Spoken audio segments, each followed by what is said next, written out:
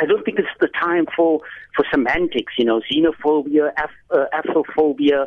What we need to understand is that these attacks are taking place in the areas where the poorest South Africans live and where the refugees that are least well off are trying to find a space.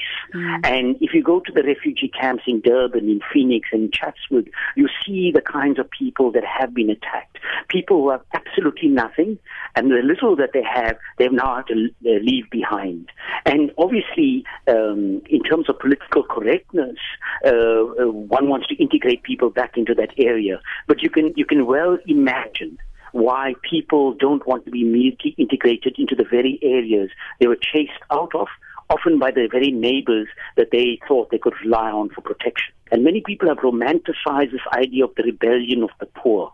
But what we're actually seeing is that the rebellion can take many forms. That there's been the service delivery protests, there's been protests about water, there's been very disciplined protests. But there's also protests that take forms that we can't countenance.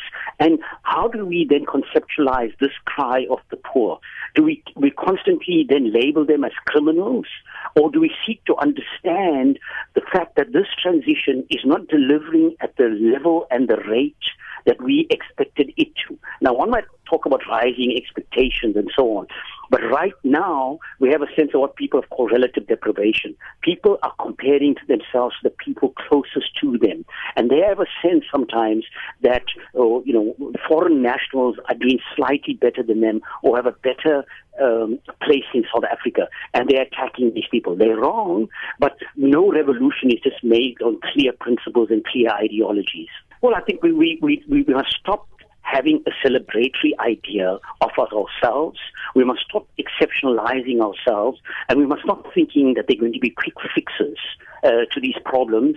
And then in those quick fixes, we try and label people in particular ways and get over it. So suddenly all the people who have been attacking are suddenly criminals, and so on. That, as President Jacob Zuma said, that we made a mistake in 2008 where we thought we had dealt with these issues. Well, we didn't deal with them in 2008. They've been festering, they've been there, they've been subterranean, they've sometimes been open. I have a deep sense that once again in 2015, we're trying to do the same thing. We say, us all over now, we integrate the refugees and the problem has gone away and our people have been educated. Well, I think if we take that shotgun and quick approach to the resolving of those issues, then we're going to harvest an incredible amount of violence, an incredible amount of blood. And our country won't be known as a country that is able to face its problems square on and begin a process of dealing with them. And I feel that there's an edge here, that because we want to be so politically correct, because we're so embarrassed, because we don't want Africa to think badly of us, because we don't want to be the first item on CNN, let's quickly get over it. But as they say, every suture, every stitch opens new wounds. And if we do a quick Band-Aid of this, we'll pay a big price for it. Right.